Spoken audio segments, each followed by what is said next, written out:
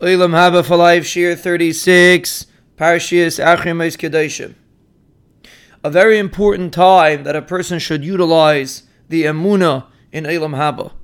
The realization, the making it real, the understanding that we're not here only for this world. A perfect example of this is when a person hears about a tremendous amount of money that was lost. Let's say somebody lost a lot of money, or Rahman al-Itzlan, a very powerful person, was nifter suddenly. Or Rahman al-Itzlan, a very powerful person, lost his power. Or any societal change that sometimes shakes people up.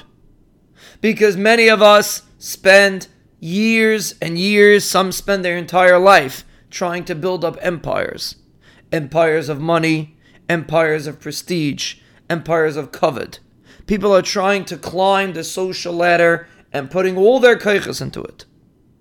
And then we see an individual that's at the top, that's at the peak, that we would look up to and we would say, I wish I could reach where that person's holding. And all of a sudden that person loses everything that he has. And then we get scared and we get nervous, we get uncomfortable. It is a reminder that the Rabbeinu Shalom is sending us. Of course, we should feel somebody else's pain, like we discussed in the B'tachan Shurim, the right way to feel somebody else's pain. But it's a message. When the Rabbeinu Shalom takes a powerful person, or a powerful company, or a powerful country, and brings it down to its knees, and demonstrates that all of that power that we imagined this individual or this company had is all not real, is all fake. When the Rabbeinu Shalom does that, his purpose is not to make us afraid. His purpose is to make us realize what our purpose is. Is that really the purpose of life? Am I really matzliach if I make so much money? If I'm able to fly a private jet to Eretz Yisrael, does that make me at the pinnacle of success? Or does that mean that I'm getting completely involved in Olam Hazeh and forgetting about my purpose in this world? Now, there's plenty of people that have a lot of money and a lot of fame that don't forget about Olam Haba.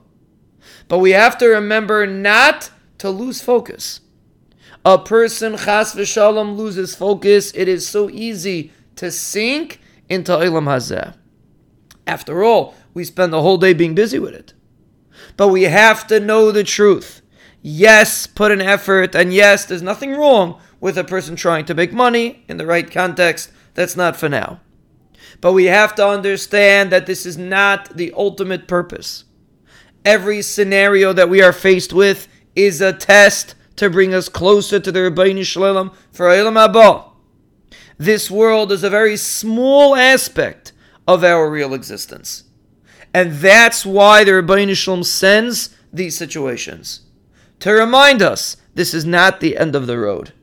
My hatzlacha is not in Olam Hazeh. Yes, Be'ezras Hashem, I will be matzliach in Olam Hazeh. But that's not the ultimate purpose. My purpose is Olam Haba. And the more I work on getting closer to the Rabbeinu Shalom and advancing through my tests, then I'm a mutzlach. Then I reach the pinnacle of success. The real success. Olam Haba.